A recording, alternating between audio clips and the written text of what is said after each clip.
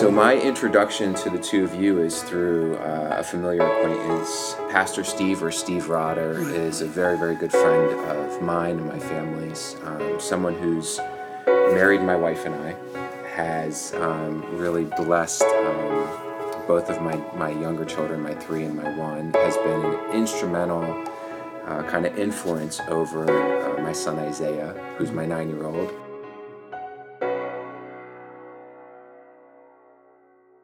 My son Cole, who's 13, has also had periodical interaction with Pastor Steve. So that's how I came to hear and know about you guys, and I'm really grateful and humbled that you guys agreed to come over and to be able to share your testimony and your story and really talk a little bit about what you're doing.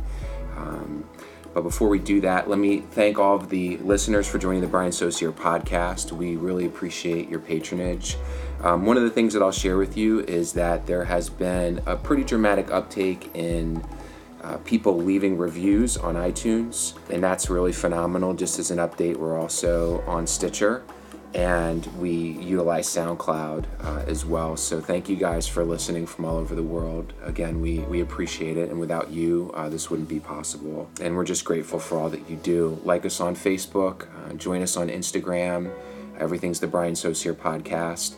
And listen closely to what you're going to hear today from both Bill and Paul, 2 gentlemen who are affiliated with an organization called Haven Beat the Street. And just very humbled again and grateful to have them in my home. So without further ado, I welcome Bill Southrey and Paul Hulse. Thank you both for joining us today. Thanks for having us. Nice house. Thank you very much. This is our new home. So this is my wife and I's first home. It's your new debt. Yeah, well, that's true, new debt, but literally minimizing it as much as possible. That's good. A mortgage just starts with morte. That means death. Yeah, so I heard. Not a great term. I know, but I've gotten rid of one so far. So. Oh, that's good. That's good. You're still here. You're still here to tell the story. That's right. Very good. It's a good deal. All right, so Bill and Paul, if you guys wouldn't mind, just kind of share with us where this program, and just so the audience knows who they're listening to, maybe we'll start with you, Bill. Okay. Where did Haven Beat the Street come from? What's the origin? And give us a little bit about your background. Who are you? Mm-hmm. What's your history? Where'd you grow up? That kind of thing. Well, I'm Bill Southrey. I grew up in Absecon here. I live 1 block from my mother in my original home where I grew up. Okay. So I'm not a world traveler. My Italian experience is Joe John's. Okay. Something like that. Served at the Rescue Mission for many years. Started there as a volunteer in 1980. And I always had people, cared for people in my home even before that, because there was a habit of my parents to do the same kind of thing. Mm. They would find people and they'd just invite them into the back room in this little 2-bedroom house, and family and friends, and all were welcome. So that was part of my life growing up, and so it was something that we did naturally, my wife and I. So that's really, briefly, I'm a local guy. Okay. And which a lot of people don't realize. My father worked at Captain Starnes. Okay. And he was a commercial fisherman. Mm. And he worked at the electric company. My mother worked in the local school system as an aide. And so I'm part of the fabric of Atlantic County. Understood. And I like to say that because a lot of people came in from out of the county and don't know who the locals are. Even the locals don't know who the locals are. So it's a way to keep it in touch. I started at the mission when I moved next door to Rex Whiteman, who was the second director of the mission. He was a wonderful man, a great servant of God, still serving in Raleigh, and at a rescue mission there. And he was my teacher, and he had a heart open to all. Mm. And it was I had a heart open to some, but not all. Mm. And I didn't know Christ at the time when I moved next door to him. So we'd come over and witness to me. And there's another fellow in the community named Bill Warner. You probably know him. Yes, heard of the name. Absolutely. He had a group called the Christian Apologetics Project. And there's an intimate part of my life where I was involved with a cult called the Restored Israel of Yahweh. Mm. It's an offshoot of Jehovah's Witnesses. Okay. And he and I had many discussions and debates with an assistant pastor of Green Tree was named Bruce Sophia. So they would debate us. And he one day opened the scriptures to me to see who the Holy Spirit was.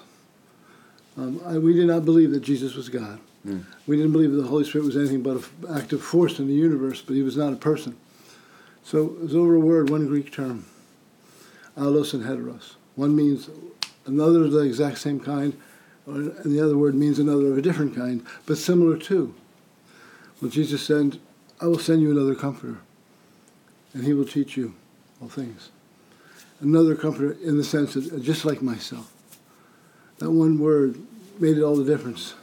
How could Jesus and him be the same? And then it opened the door for me to understand the triune nature of God. Not that we comprehend it, but God in three persons, Father, Son, Holy Spirit. So my mind was open to that. And as a result, I left the group and I became a follower of Christ in the true sense of the word. Not just a name that was an erroneous name. A different Jesus, a different gospel. And so I started, so between he and Rex, Rex was next door to me, I moved next door to him.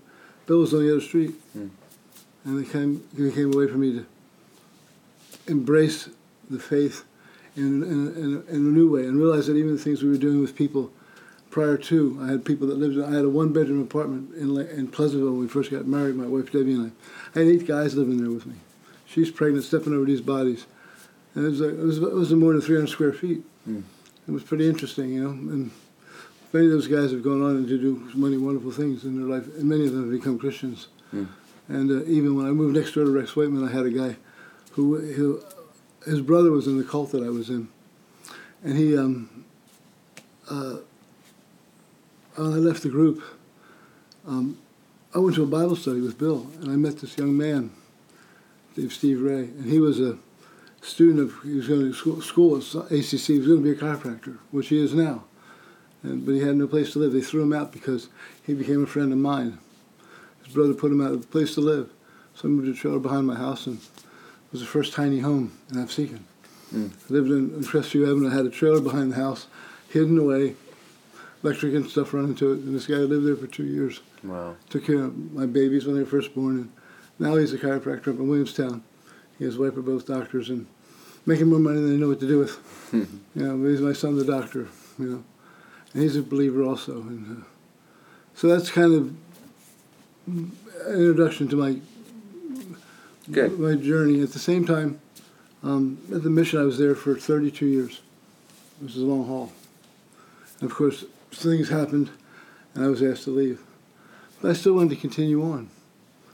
And at that time, there was a ministry, actually a social service group called Haven, that I had helped the woman start 20 years before. She was retiring. She gave it to me. She called me up in December and said, would you like to be, I'm done, I'm retiring, I'm done. I'm through with it. It was for battered women. She said, would you like to take it over?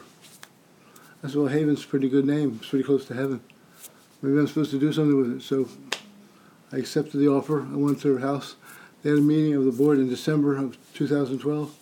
And nominated me. They all resigned. I had to make a new board. And I was then the president of Haven. And it was 13 apartments in Lake City and a couple of lots.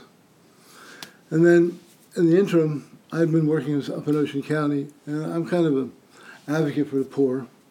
I had brought a litigation against Ocean County, to make them start helping people. They kept turning them into the woods.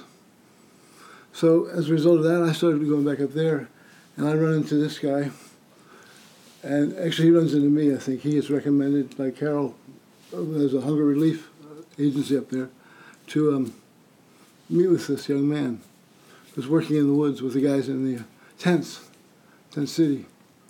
And that's how we meet. Okay. This is a great introduction into Paul. Paul, if you wouldn't mind, similar to what we talked about with Bill, and again, this is Paul Hulse, just kind of share your background, where you're from, your experience, and then kind of get us up to where we are at the present moment. Sure. I grew up in Ocean County, New Jersey, and I don't know if I'm going to be as fluent as he is. That's okay.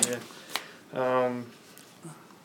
I was basically I wasn't most of my life. I grew up in just life. I didn't know anything. I didn't have a connection with God. I didn't have a connection with with faith or anything. Just knew that you had to get up and go to work. That was basically my life, most of my life.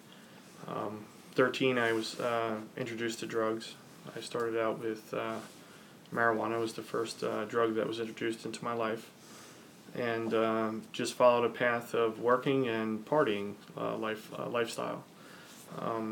Through that lifestyle, I met my wife Nadine, and things started to develop with her, and we became close, and moved into my first house with her, and things were looking good. Life was looking good. I had a job. I had my own business, and I had also a problem at the same time. So I was carrying not only the workload, but also the lifestyle of addiction was following me. And I came to a point in my life, I was about 25, and I needed help. I needed help with lots of different things in my life. So I reached out to my dad. My dad was living in Florida at the time. And I called him. I said, Dad, I'm really struggling. I really need help. And he says, well, I'll help you, but you have to move to Florida. So I moved down to Florida, and my wife, after living there for a little while, my lifestyle didn't change. Everywhere you go, you brought you with you. And she said, one day she just packed the things at the door and said, I didn't move 1,100 miles to continue to have, this kind of rhetoric lifestyle. And she was about to leave. So I went into my garage, and I got down on my knees, and I said, if there's a God, if there's really a God, I really need help. I need help. And I heard, go to church. And, not once but twice. Mm. And my wife at the time was working at the Shepherd of the Coast Lutheran Church. And I started going to the Lutheran Church. And it wasn't like, boom, all of a sudden, I got healed, life changed and all that. But the first step was me walking into the church. And not coming from a church background or a church family, it definitely changed the dynamics of my thought process. And I just began to dig into the church and learn more about who Jesus was. It was such an overwhelming thing to know somebody had enough grace to forgive me for everything I did wrong in my life. And there was a man that went on a cross and said, you know what, you're forgiven. And, it really struck home with me, and I just kept striving for this man, Jesus. So I became a youth pastor at the church. I taught Sunday school at the church. I got baptized at the church, and we also had children at the time, too. So I have two children. And we got married at that church, and my kids were also baptized at that church too. So, a lot of things changed in my life when I accepted Jesus into my life, not only for the better for myself, but I could see it start changing my family. And I wanted to know more about who this Jesus was. So I started searching other churches, looking for a home, looking for an outlet. And every day I was a plumber. And I used to see the homeless on the side of the street. They would be holding their signs and stuff. So I would get tips, $50, $20, whatever it was. And I would give them my tip. I said, I've been blessed with this. I want to bless them. And I started growing a heart to help the poor. So I ran into this church called Tomoka Christian Church. They had a Wednesday night service. And the pastor's name was Cord Bear. And I sat down and kind of in the middle, and he came. He was walking over, introducing everybody, to who he was and so forth. And he approached me, and I said, "Hey, is it okay if I sit here?" And he's like, "Yeah, why?" I said, "Well, I'm a Lutheran, I didn't know there were, denominational barriers and so forth." So he said, "You're a brother, man." He says, "You can sit here, And from that moment, me and Cord developed a relationship, and he's like, he says, "What, sit down and have a conversation." So I went down and we had a conversation. And he says, "What's on your heart?" And I said, "Well, I like helping the poor." And he says, "Well, I can plug in with this ministry. It's called Daytona Outreach Center." I said, "All right, great." I said, "That'd be wonderful." So he hooked me up with Pastor Ray Kelly and his wife Susan. And I started helping them with this place called Daytona Outreach Center. They had served lunch and dinner on Thursday nights, where people would come in that were on the streets, and they would have dinner and a service. And it just grew from there. It really involved. I just grew into just being around homeless and trying to find out their needs, and trying to follow what the scripture said, about the poor. There's always going to be poor among us in the land, and I just had the heart too of, love thy brother as thyself, and it kind of just grew into part of who I was. So with me and a few other guys approached Cord and said, we'd like to start a ministry. And he said, okay, well, we have a name. And we said, yeah, we actually do. Beat the Streets is the name of the ministry we like to call it. So they put us in front of the board, and they approved the name of the ministry. And we set out and we started doing Beat the Street Ministries in Daytona Beach, Florida. And that's how Beat the Street Ministries evolved. But after getting married in 2010 and growing with the ministry and so forth like that, my wife wanted to come back to New Jersey. And I said, I need to stay back. I said, I really feel led that I have to learn more. I need to be more equipped. So we sold everything we owned, as the scripture said. We sold all our property possessions that we had. And she basically took off with the clothes she had on her back and took off with our 2 children, and I stayed behind and moved to a homeless shelter. And I really wanted to learn the aspects of how it was not only to be poor, but how I can help them better. How can I help somebody if I don't understand what they're going through, if I've never went through it myself? And I had a full-time job. I still was a plumber, but now I was living as a homeless person. So I was eating with them. I was hanging out.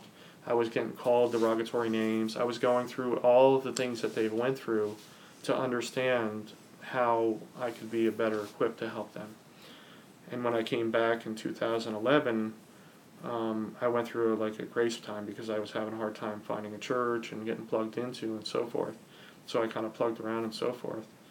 And I got hurt in 2012. I got into a bad car wreck, so I was kind of like, okay, now what's next? Here I am, I have these injuries. I don't know what's going to happen, So I went through a transitional time, and I was in touch with Tent City and stuff, but I just felt called to go do more than what I was doing. So I just fully got engaged, and I started helping the people out in the woods, and through that process, I lost 2 loved ones at the same time. So in 2013, I went through the loss of my brother-in-law. They found him dead in the Red Roof Inn, a heroin overdose. And then my sister died in October from septa, but also from changing from, she had septa and she had kidney failure. So she also died from drug addiction as well. She turned to street drugs. So I was faced with these 2 crucial issues, and my wife could see I was faltering. Like things were starting to collapse around me. She goes, "You need to get in grief share." So I met these. I went into grief share at the Assembly of God Church up in Toms River, and I met Valerie and Jeff, and they came. They welcomed me with open arms. And I was going to their grief share group, and they said, you should meet Pastor Paul Guilford. You and him might have a chemistry or a connection together. So at that time we were talking, and she gave me the thing for Ocean County Hunger Relief. And I went over to Ocean County Hunger Relief, and I told her, I said, these guys are getting moved out of the woods, and they need help with furniture. Can you help us? And she said, yeah. And that's how I got the relationship with starting to move people out of the woods from Tent City, and how Bill and I kind of met was through that process. So to kind of get everybody up to speed. So in 2014, April 16th is when I actually met Bill. Okay. So it'll be 4 years, actually. Excellent. Very good. So I have I want to backtrack on your story, Bill, ask you a few questions relative to, what you shared with us, and then I'm going to go back to you, Paul, and we'll talk a little bit about your story. I have a few questions for you as well, okay? Absolutely. Fill in the gaps for the listeners. So for you, Bill, you had mentioned that you were with you were working in Atlantic City, right, for How many years did you say again? 35 now, but Okay. 32. The 35? 32 years at the rescue mission. 32 years at the rescue mission, and you said something happened where you're no longer working there anymore. What was that happened? Well, this is probably the first opportunity I've ever had to really explain it. I can't cover the litigation, but I can tell you that was the governor issued a decree of zero tolerance in Atlantic City, homeless. What governor? The Governor Christie. Okay. Our beloved governor today. And of course, I'm going to take issue with that. I'm going to say, if it means to help them, zero tolerance, in the sense we're going to do something to help them, fine. We're not going to push them out. Right. They wanted me to push them out. I was getting push them out of Atlantic City. Yes, push them out and refuse people that would come to the mission from out of county. Okay. And so I said, that's not possible. Well, my mission is something different than that. My mission is to accept everyone. And I made it that the system was designed that way. I made multiple services in the community, in the mission. I had a clinic there, psych services, alcohol drug services with the hospital. It was called an FQHC, Federal Qualified Health Clinic, and it was the first of its kind in the country, in a mission. It gave a whole array of services, primary health care, and referral to subspecialists. It was great work. It was really something, and it took me 8 years to convince the hospital to do that. And it was a result of watching guys die on my doorstep who had heart failure. They go down to the ER and they took them, oh, you got indigestion. They come back and they'd be sitting on my front stoop and I'd find them dead 20 minutes later. I said, this is enough. We have to work at putting something together. These are people. They're not to be discounted as subspecies. We kind of have this idea that it's like non-habilis, homeless, Australopithecus, Neanderthal, whatever, some make up any Latin name for a subspecies of humanity, because that's how they treated them. The whole society still treats people that way. I don't like the term homeless anymore. I use the term roofless, because they need a roof first. Home is something that you develop into when you get your life together, and it becomes something nurturing and healthy. So they have, and that's kind of what happened. The governor got on me. I had CREDA get on me, Casino Reinvestment Development Authority. First person I ever spoke to was a guy named Kevin DeSanctis. He owned the Rebel. His head committee, the lead committee, was part of the Safe and Clean Committee, or Clean and Safe, depending upon what they were calling it at the time.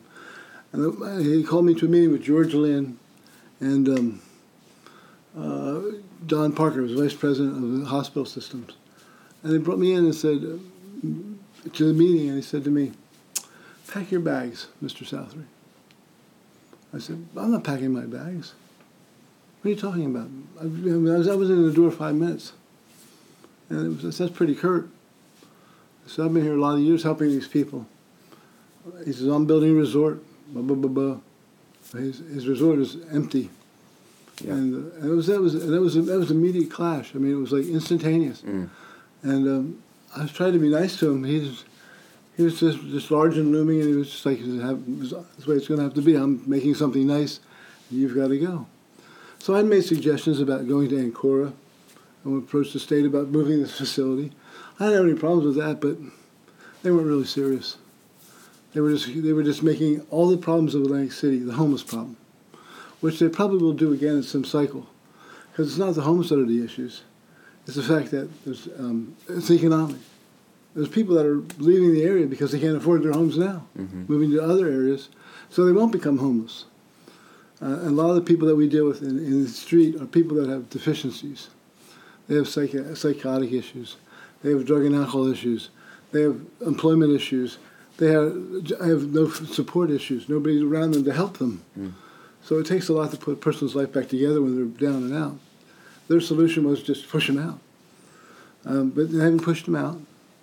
Ultimately, it results in, I found out later that some of the board had met with an attaché of the governors.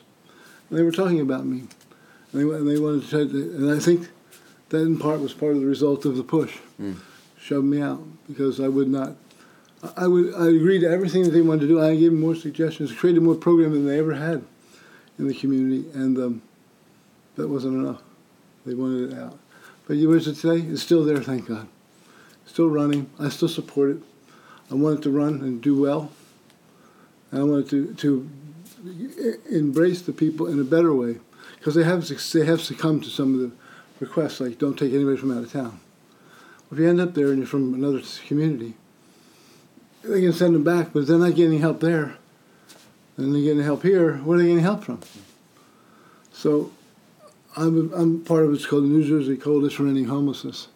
There's a lawyer up north named Jeff Wild who started a coalition, took $1 million of his own money and began this effort to try to bring solution and to combat legislation that's negative and regulations that are negative. I mean, there's so many more people out there that are homeless, and they fudge in their counts now. You know, we used to have legitimate databases that we could count everybody. The HIMIS is I had a computer program we developed since 1987, a database. I had thousands, probably 35,000 people in entry over those 10 years. They were all homeless people? All homeless people. I mean, I had information that nobody else had in the state. I sent it to the state. They knew what to do with it. We created, you ever hear K-Pro 10? Mm-mm. CPM Systems? You're a computer guy. I mean, you look it up. It was the first portable computer. Mm-hmm. And it was 10K. Well, we were overwhelmed. We could put information and data about people. Mm. It was actually created by a homeless guy that was with me. Oh, wow. The guy fell out at NAFAC. He's looking at this box. I'm saying, I don't know how to program. I knew RPG and assembler from school. But that was antiquated. COBOL, a little bit of COBOL. I wasn't going to do it. So this guy, Scotty, he comes out has a nervous breakdown and falls out of his life. He comes to the mission and he says, he's sitting there all catatonic. He's like, I can do that if you want me to do that for you. So we sit down for 6 weeks and we put the program together. I gave him the pieces I wanted, the fields I wanted, and he put it together. Mm. And we eventually migrated into what's called the HEART program, which is now being sold as a HIMIS, a Human Services Management Information System. And the state has one of these, but nobody's really inputting the data in a way that makes it relevant so you can identify the needs and say, what are we missing? What would make it relevant? What, the computer program? Mm-hmm. They use it. Well, it's a stack box. It's like full of index cards, all the data in it, but nothing's being extrapolated. Nothing's being interpreted. If you had the ability to utilize that, or to take the people that are empowered to utilize it, what would you have them do? How they have the most effective use from that program? You would identify the the needs of services, people that need. You have the gaps in systems, is the first thing. I mean, I can do it because of having done it already with my present system, the system that I had. Mm-hmm. I mean, I knew that we needed medical, so I got the medical kind, I put it in there. We need psych services more, intensive psych services, that people get seen immediately, not when they're. We created a crisis diversion unit, which is when you go to a psych unit, if you're not sick enough, you're not acting out enough, they street them. They just put them back in the street. Mm. That doesn't help them. They continue to decompensate. Then they do something violent in the community, and they go, "Whoa, we got these homeless, mentally ill people." I said, "Well, he was already there 3 times before, and they treated him." Mm. So we made a crisis diversion unit where they go right into we divert them into the building, and we'd keep them, and we'd watch them. And we had other workers from other systems, mental health agencies to come in and confront them and work with them and engage them. It's all gone now. You know, transportation back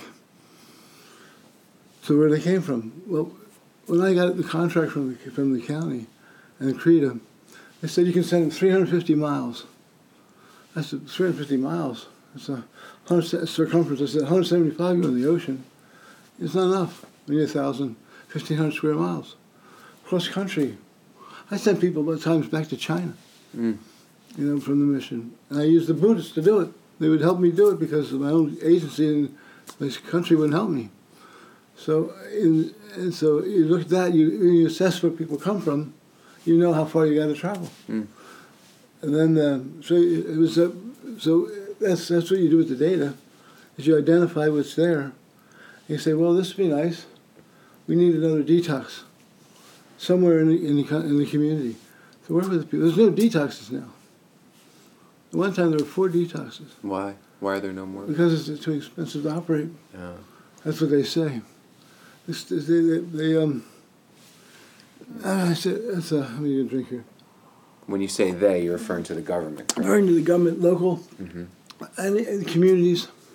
But you notice the government has a big push now for drugs. Why didn't you have that push last year or the year before? Or the year before that?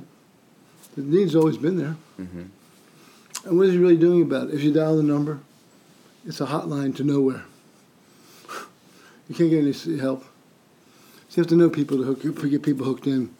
The expenses, the cost of services, why are they so costly? I mean, any job, we have to look at valuation. Even economically, you have to do some changes. Like it's like this laptop. How much does it cost? It's like $1,000. Okay. Why does it cost $1,000? Because there's a supply and demand. That's it. Supply and demand. It could cost a lot less than $1,000. Right. It costs a lot less than $1,000. It does. And people watch those sharks. They always talk about valuation. I said, what do you mean? And margins. I said, what the heck is a margin? The guy goes, this is just an interesting margin. He says, I created this little device for 75 cents. I sell it for $14.95. That's a margin. That's not a margin. That's a ripoff. Right. And we shouldn't do that to people and to each other. We should help each other in some way. I mean, this house cost what it cost, but it didn't have to cost that much. We're working on some projects now that we've distilled down from a little database that we redeveloped with another fellow that was homeless at one point, and we see smaller homes, less expensive. Yes. Puts people in a place of advantage. It helps them. So we can build a house for $15,000. Like a tiny home? Like a tiny home, yeah. We already have one in reserve. It's a small one. It's like 180 square feet. We just got it. It's just a shell. We put that in place. Everybody can afford a house for $15,000-$20,000. Right. And you give them taxes. They're participating in the community. They are part of the fabric of society. In a real way, they own something. And it didn't have to cost. And it's funny, the house I grew up in, Absecon, was a tiny home. Compared to this house, it's a little box. It has 2 bedrooms. And my dad put a 900 square foot addition on it. It became a super home. It was like, well, we got all this space. But we didn't need a lot of space. Yeah. That was then the houses across the street and then your house is a huge house compared to the house I grew up in. But you know what? The house I grew up in was a nice little house. Yeah. Still there, and it was more intimate. Yeah. When we got a larger home, I was still in the first home I bought in Absecon. It's on Shady Lane. It's a 3-bedroom square box. I miss that home. I have now moved into the upscale residencies of Absecon from 1975, which are much bigger than the other ones, but much smaller than this. And I find I have all these rooms now, but I'm only in one at a time. And everybody was spread out, but in the little house, we had one television. Nobody had televisions in their own rooms. So we'd be together as a family. And that's something that's missed too. I mean, you get lost in these structures. Yeah. So, Go ahead. I think you bring up a good point, though. I think that, when you really think about the challenges that we face as a society, a lot of it is lost in the idea of the technology. We make these major advancements that are supposed to make our lives more efficient and bring us closer together. And by design, they're separating us and bringing us further apart. And this is a great communication is the highest. This is communication week or something. I'm going, really? Right. Well, I'm communicating with you, but who else am I communicating with? What are we talking about? Right. It's amazing. It's how we waste the things that God gives us. I mean, technology is because we're creative. Right. We're godlike. we're unlocking the things that God's given us and going, man, look at what I can do with this. I mean, some Israeli guy, engineer, he's encoding molecules. When I first was with IBM 360, it was as big as this room I did my program at ACCC. I still couldn't get one guy paid. I had 5 employees to be payroll. I got a C plus because I couldn't get that one guy paid. Couldn't figure out the correction, you know. Now it's like so over my head. It's like unbelievable. But still, people are learning. They are learning. And gaining. And we should use this technology for the benefit of people. Yeah, I agree. It's amazing. So I just think that the data is important. And it's got to be correct data. Understood. It can't be fudged data. Understood. But that's what happened at the mission with me. I got that there's all these innuendos that were made about me, but mostly it was because I stood up for the poor, and I will always stand up for them. Understood. I will wage war in a proper way. Yes. On my knees. And a spiritual warfare. And nice noise, and sometimes irritating noise. So Paul. Sure. Let me ask you, just kind of referencing what you had shared earlier when you were in the woods. First of all, where in the woods? How did you get into the woods? And are there a lot of homeless people there? What is the commonality between you being out in the woods and finding all these people that need a place to live, or what's the story behind that? Well, in Ocean County, they don't have a rescue mission or a true shelter system. So a lot of the times what people find is they revert, if they can't get hotel placement, they revert back to tent living. And what we're finding is once they disbanded the Lakewood Tent City project that was ran by Steve Brigham, it basically just scattered the sites throughout Ocean County. So now you have small cells throughout Ocean County of a person living here, a few living together here, and it took away from where you had a place where you could go and work with people at one location. Now you have these multiple locations that are being developed, and it makes it very very difficult, because especially if they don't have the cell phones, they can't get their prepaid phones, the New Jersey phones or whatever they're called. People have different names. Obama phones. That's right. Phones. They were Trump phones now. Trump phones are nice droids. Yeah. Well, whatever you want to call them, but that's how they communicate with a lot of people, so they can get jobs and so forth. I mean, even as of today, we have guys that we're working with that are living in the woods, have jobs, but don't have enough work to keep themselves out of the woods. So here you already have someone that's trying to do something, but doesn't have enough to keep it to where he can get out of that situation. And that's what we find a lot of, especially in Ocean County. It's down here even in Atlantic County.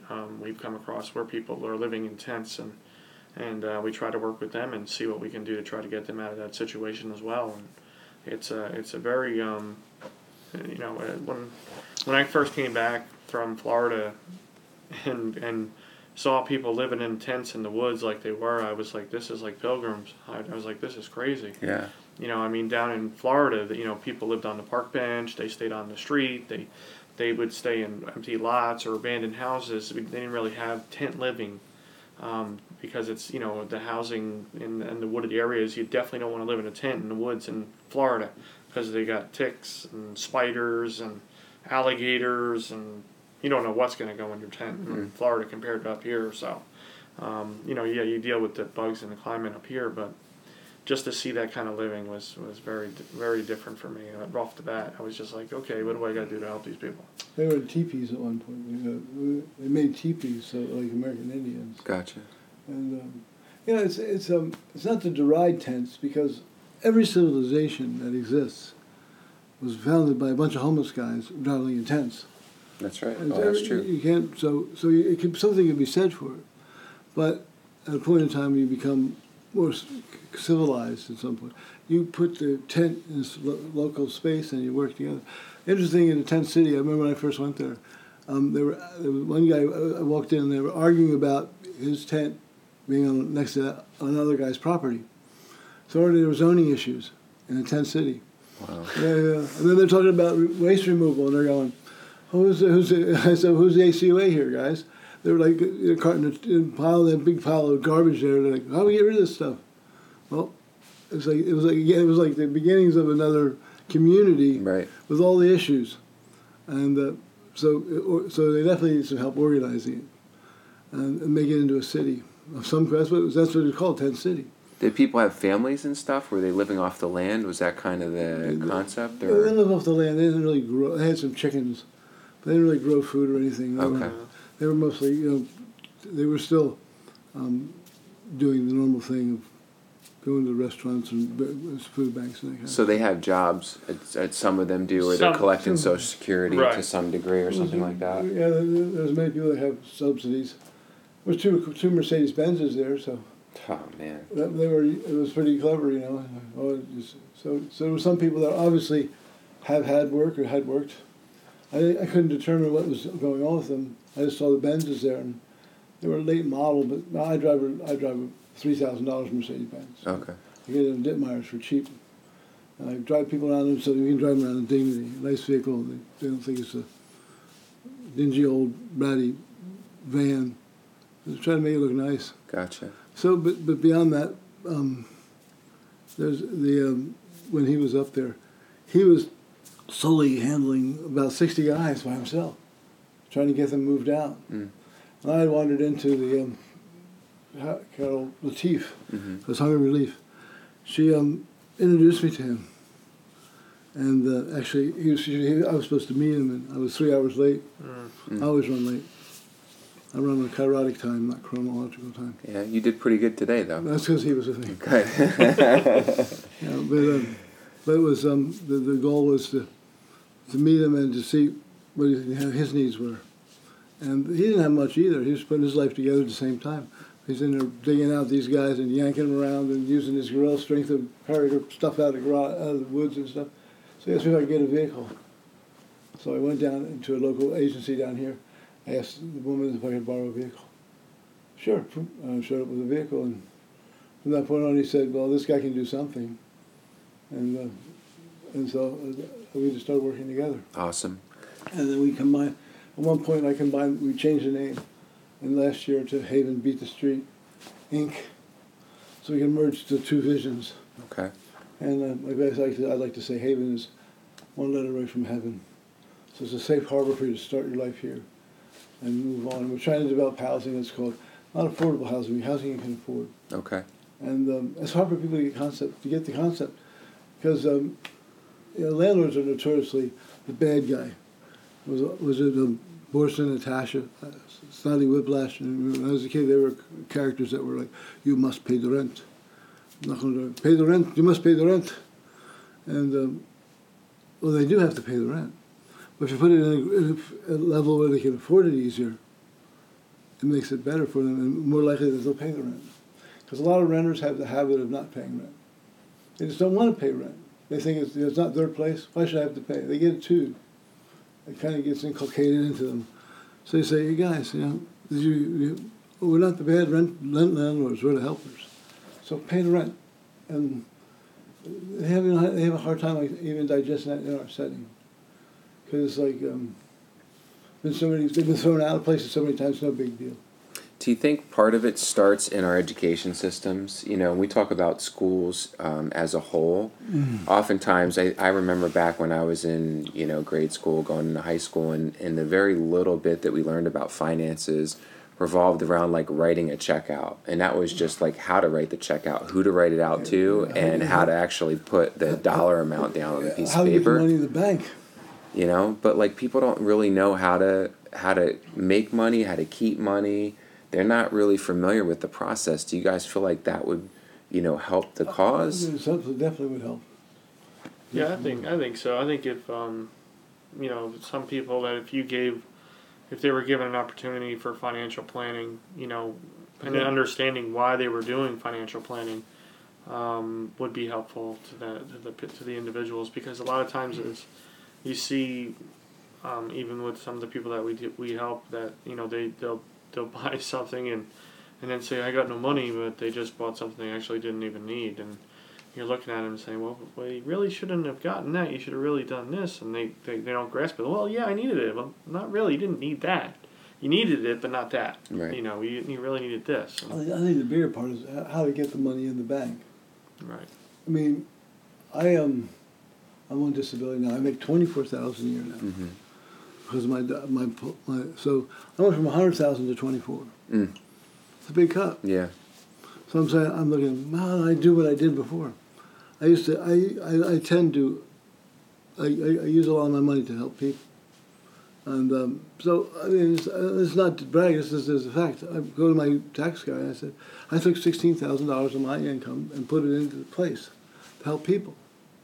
He goes, I don't know if I want to report that. He goes, that's like, it's too much. My wife makes a good income. She's a nurse at Church of Stockton. She's a nurse educator. Mm-hmm. And, but it's still not the kind of income we had. We had double the income, more than that. But, so, what I'm saying is that I will take the opportunity to use my money that way as opposed to use it for stuff.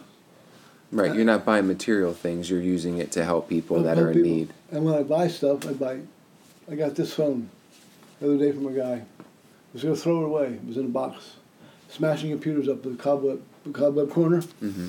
I was going nuts. He said, she's smashing all the computer parts. I said, stop that. He says, this is worth valuable. You use that. I promised him I'd destroy the hard drives. There's a hard drive. Don't throw out the sticks. Pull those out. There's a difference between ROM and RAM. I'm trying to. Then he's got boxes of these little phones. Yeah. You know these phones. They're Yeah. It was i5. And I go, what are you doing with these? I don't know. Well, what do you want for it? $15. I'll give you 20. Well, I know it's worth more than that. Yeah, definitely. So, but I got one now, so I have two of them. I use it for filming and discussing and taking pictures, and I don't even light it up anymore. I have my other one, the bigger that I actually paid for, so that we can stimulate the economy. But it's about how to do it cheaply, how to find things less expensive. I bought 25 paintings yesterday. I don't know, it was 45 paintings. I also have artwork here, and I like art and stuff. I have a thing I want to do as a fundraiser called Homeless Art. Art's not art until it's displayed. Right. This is piled in a thrift store. Beautiful artwork. Stuff that I think has got good presence. And it's kind of like humanity. If you don't have a place to display a human being, who's the image and likeness of God, Mm-hmm. they're just like a piece of art thrown away in a trash can, sticking over there. Okay. And so I want to do a thing where people can see good art, they can purchase if they like, and goes to help the homeless that are also not housed and roofless. So I think that's a great idea. So- It'd so- be so- nice to have like an entry-level fee too, where people that would be coming in would actually be able to pay and know that dollar amount was going to go towards helping the homeless. Exactly. Maybe like out of Atlantic City or something like that. well, that's what we're hoping to do. I go around and I find all kinds of stuff. I'm a junker for Jesus, you know. But taking stuff that was good, valuable stuff. People paid money for that stuff at one Right. time. Probably overpaid it at the time. But now it can be displayed and reconnected to a different kind of ideology and thought. I agree. You know, So let's talk a little bit about your guys' organization. What exactly are you doing? What's the day-to-day look like? What's the overall goal? Where do you go? Let's talk about that a bit. Well, today we start with you. I have some visits I have to make. At the Rex Motel, there's a family that has no food for the kids, and a small toddler. They need diapers and stuff, so I'm going to go and cash some money in that I have that's in quarters and dimes, and so I can take care of business. Because we're a little short on funds right now. Mm-hmm. We just recently got a gift of a $10,000 grant. Mm. We'll be able to use for a while. That'll help us to do this kind of things. We do everything from rental assistance to utility assistance to we buy people cars if they need for work. We repair cars for people who need them for work. We buy parts for cars that they need them for work. For instance, like there was a guy we were driving around up there, and the guy we had met him, I guess, one time before he was living in a hotel up there. The guy we bought the fuel pump for. Right. He calls out of the blue. He says, "Man," he says, "this is awful." He says, "I can't get my car going because I need a fuel pump." Mm. It was $275. Mm. And then the installation would have been more. So what we did is we went and bought it, and he installed it himself. Get back on the road, back to work. The next tragedy we hear from his son, if they find him dead, overdosed. That was another whole deal, working with him through that, his wife and kids. And we put people in hotels, overnights, and I keep the person up to a month. I have a woman in a motel right now in Galloway here who was living in the storage sheds of the local provider of it was a climate control thing, and she goes to school, ACCC, and they denied her benefits because she's going to school.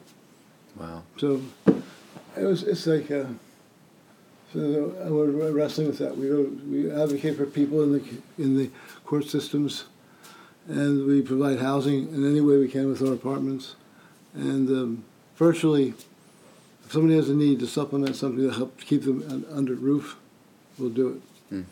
As long as we have our motto is we're going to do something. May not be the very thing. How do you guys select who you're going to work with, and like how do you figure out who the people are that are in the most need, and what does that whole process look like? We don't have a process. They just call us. Really? We identify the need. You see it, when they're sleeping behind Denny's, it's pretty evident they need help. Yeah. If it's food, you can't err in getting them food. I love this dollar store. It's not the best food, but it's great. It's economic. I get 25 items of protein for $25. In the other markets, it's much more money. Food bank, we have some money on account there, and but it's just identifying it. You can tell pretty readily if there's issues that are fraudulent, but I would rather, my motto is err mercy and grace than judgment. Do you guys work hand in hand with the churches at all? Are you partnered with any of the churches? When the churches calls for help, we help them. Okay. Right. Yeah. So they reach out to you? Yeah. Okay. Yeah, and we're just beginning to reach out to them for support. Okay. Because we try to take 9% is for overhead, and overhead is just one other person. He's not overhead though; he's direct service. Got it. So it's like, and that's how we do it. I don't take any income from it. Okay. Paul, how have you been impacted by this partnership, and how has it changed you over the course of time that you've kind of been working with Bill, and kind of what you've experienced and seen and been able to do and participate in? Well, I think working with Bill is he's definitely he challenges me in ways that I need to be challenged so I can become better at what I'm doing, and that's one of the things that I'm very grateful for. That it's hard to find people that I make him crazy. that carry the same compassion, I make him nuts. to help the poor. You got to have the right compatibility and patience for one another, and that's one of the things that Bill and I have for each other is it's like iron sharpens iron.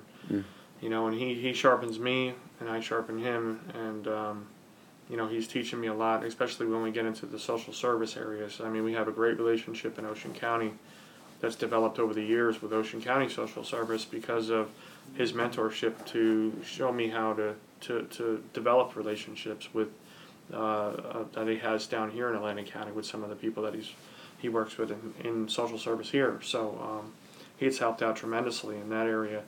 And then even with the churches, I mean, we have, in Ocean County, we have 2 hospitality centers where people can come in and get help and hang out or go to sleep, take a nap.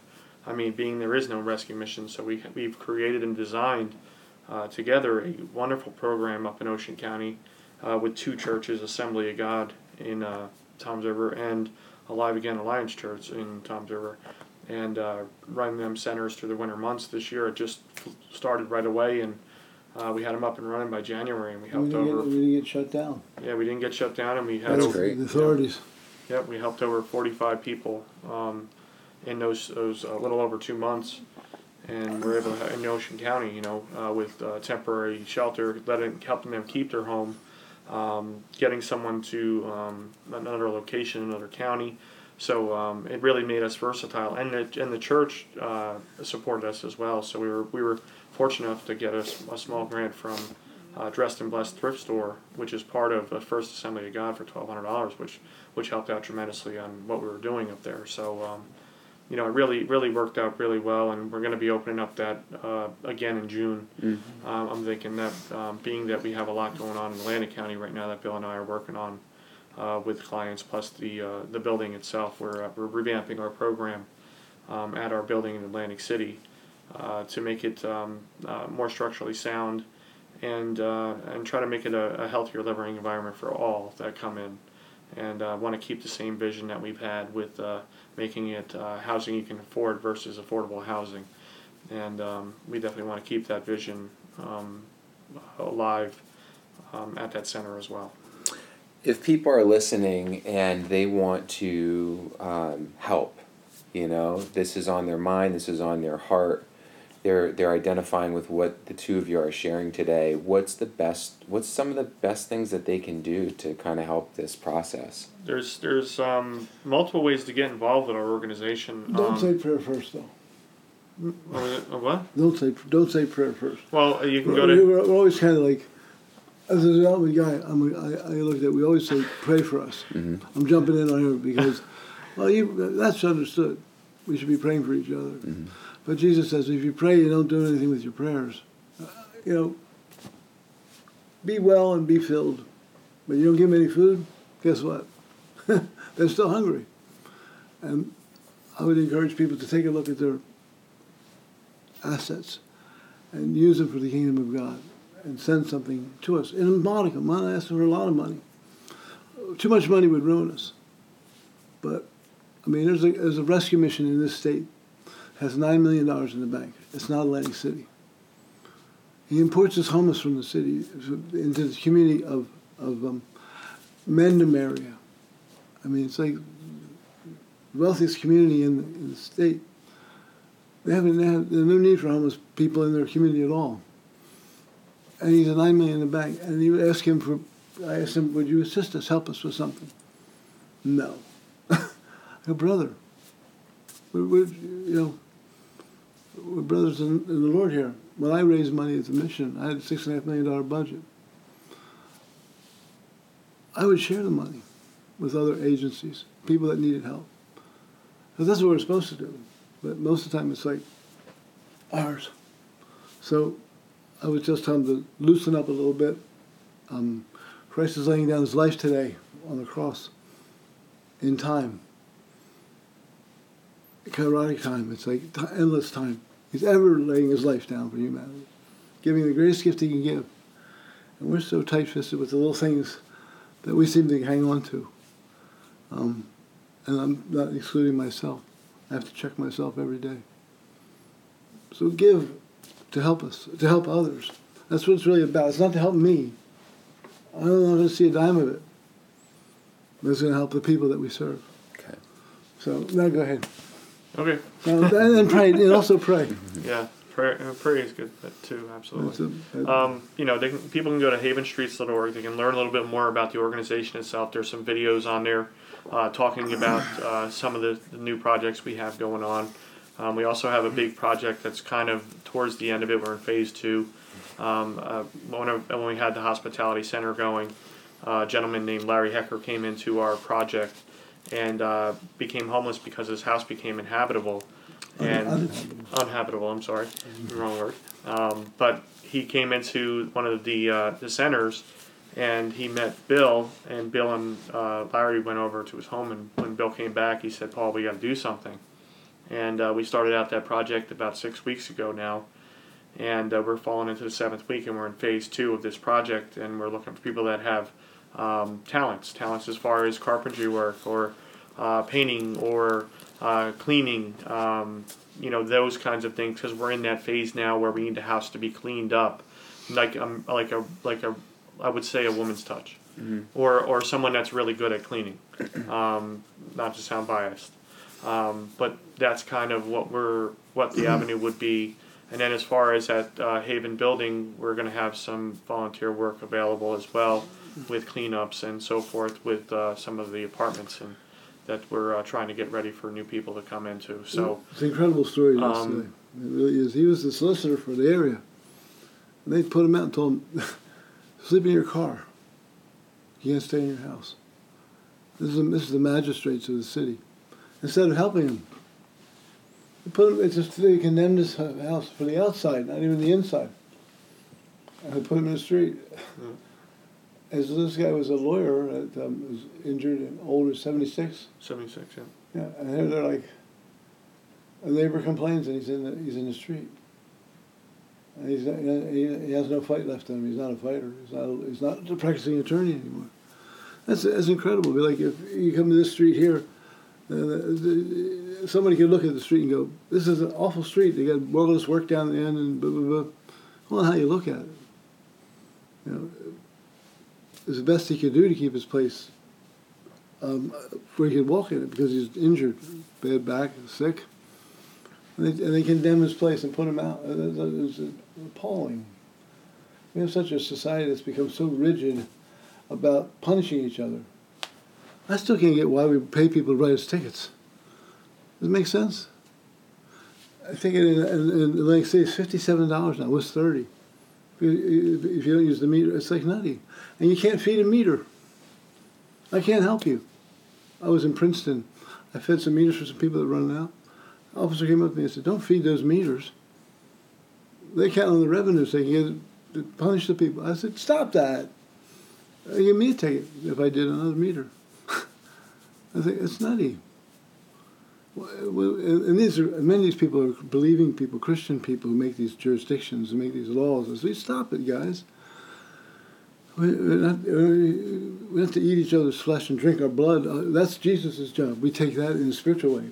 You literally want to get it. It's bad. You're hurting people. You work in Atlantic City. My gosh, I went on an outreach with the police officers. They forgot to put there was 20 cars there. My car was there. They forgot to put my license plate in there. And they all know what it's all about. I started at 6 in the morning. I get back, my car's towed. $200. And then I said, "You guys," and it took another police officer to go down there and yell at them at the tow yard for 2 hours to get my car out. Wow. So I would say, as people of faith, pray for a kinder, gentler soul in each of us. So we think about each other in ways that are meaningful. When I meet you now, you're part of my life. I'm going to know you and see you. I'm going to say hi to you. And if you're in a jam, I'm going to make sure you get out of a jam. I'm going to try what I can do. Because that's what we're supposed to be doing. It's not, how can I suck his blood? How can I get more money out of him? How can I do this or that? It's just horrible. The society's become so anti-Christian. Yeah. And then we call ourselves a Judeo-Christian nation. Well, I think we've moved into an era where it's all about the self, and people are so fixated on what the celebrities are doing, and they've become their idols now that they don't really have Christ or God or anything for that matter to be able to model their life after, and it's not what they're concerned with. It's also in the church, it's Jesus for me. It's not Jesus for the world. Right. It's like Jesus did this for me. You hear it's all about self-centeredness. It's not about, I was praying for Christ that something would happen for this person. Look at what happened. It's all backwards. Yeah, it's no longer community-based. Right. But I feel like you guys are, correct me if I'm wrong based on what I'm hearing and how I'm interpreting it, but I feel like you guys are in some way almost promoting, like with the tiny homes, moving back into that communal based living. And I've always felt like that was the answer. Communal based living attached to some form of self-governing, is one of the best ways for us to live, because it allows us to take the gifts that each of us has and kind of pull them together, so that way we can all, do what we love, and then be able to take care of one another, and then you would never have anyone left out. I think that's the problem with society, is that we've created such rigidity as it relates to what people can do with their lives, and there is so much greed in the world today, and people are fighting for their next extra millions and millions of dollars, which they'll never spend and they'll never use.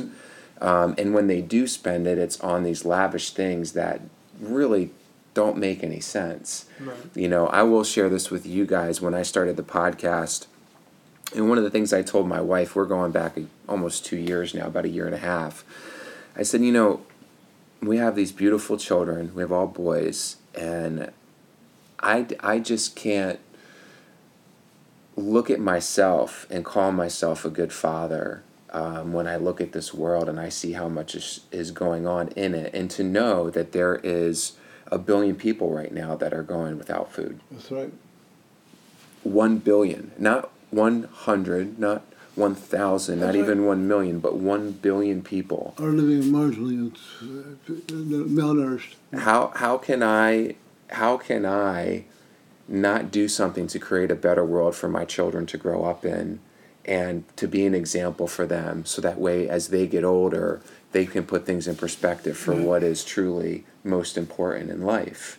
Right. And so that's where this derived from. So the work that you guys are doing is very near and dear to my heart, and something that, you know, it's relatable in the sense of anybody can be homeless or roofless at any time. Right. You can't just assume that it's never going to happen for you. And economically in the United States, we're in a worse place where more people are probably going to be roofless than not. And yet people still are not, because they're saying, oh, it's not going to happen to me, or I have a roof over my head, they're sadly misled. Yeah, you're right. You know, we need what you gentlemen do more now than we probably ever have. Well, I would hope and pray that my prayer is that we could become a movement in the society and in the counterculture of the kingdom of God, and say, we can do things. We can do things. What can I do? People say, I need to. When I'm led of the Spirit, I said, it's pretty. He says pretty clearly what he says to do. Love each other. And love is only something you demonstrate. You can't just say, oh, I love you, brother, and then leave you in the cold. He's about a hand up, a hand out. He's about a hand over head for raising him, and it's all about hands, feet, and behinds and bellies. It's a human being, we have to really take this thing to heart. It's real stuff. We live. I don't know. I'm on the downslide. I'm 62, and I still see how much I can still do, and why not get people to do it together? That's right. And we're all about fantasy. It's like I like Xbox. I see you have a PS.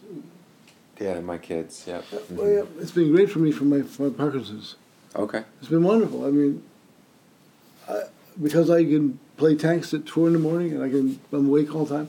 I'm getting pretty good, and I have pretty good dexterity, and I just have to be. I have to be less cheap. I have to buy one good tank. I need one that can withstand the other guys, because those guys from Europe are rough. Gotcha. But beyond that, though, it's great communication. I'm talking to guys from other teams, right, from other countries. I said, this is kind of cool. I finally got him to stop cussing at me and, you jerk, you should just defend me. I said, well, listen, we're playing war here. Mm-hmm. Let's talk about life.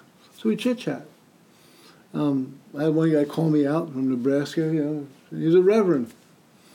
He apologized later. I said, take it easy, Chief. I said, I'll come and visit you in Nebraska if you want, but let's talk about something serious.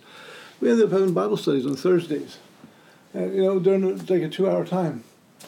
And this is pretty good, and we kind of chilled out. It wasn't so aggressive about how to win. In fact, I like to lose. But because it's better position, it teaches humility. That's right, it does. And the winning thing is, you ever see Trump game? He had a game he put out in the I found it in a thrift store. It's a box. It says, it's not whether to win or lose, it's how to win. All about winning. That's not a good motto, because you don't always win. Matter of fact, we always lose. Eventually we lose our life. And who do we lose it to? To Christ or to death eternal, which is separation from God? I don't care how many looks at it. It's not a good spot. Right. So we should be working towards that for one another. So in essence, for people that want to be able to donate to you guys, they can donate money. Right. Now, they can also donate time, Yes, right? sure. Because if they have, whether it's to volunteer, to go out with you guys, or if it's to, in this particular project that you referred to, actually help to build a home for people that could be potential electricians, carpenters, Right. even cleaning. I mean, really, somebody could go out and rake leaves and Maybe pick up some- sticks, theoretically. Right, maybe someone Okay. else to teach how to build a business. Maybe donate ideas. Okay, so potentially give you some type of sound business Yeah. advice, to give you some type of structural Yeah. organization to help the business, and then I think the other thing too is obviously we mentioned prayer, but I do want to be respectful of each of yours time, so kind of bringing it all together, I want to get some final thoughts from each of you. So I'm going to start with Paul first. Yep. And just keeping in mind here, whether the individuals that are listening are quote-unquote ruthless, maybe they're facing hard times, they're going through some type of a struggle with drug or alcohol addiction, or any addiction for that matter. Let's not limit it to that. Based on how you live your life, what you've seen, Paul, and where you are today, just talk to the audience. What is it that you would share from your heart that you feel could be impactful, to them? I think the biggest impact that probably grabbed the biggest attention in my life. I did a Bible study called "A Hole in the Gospel."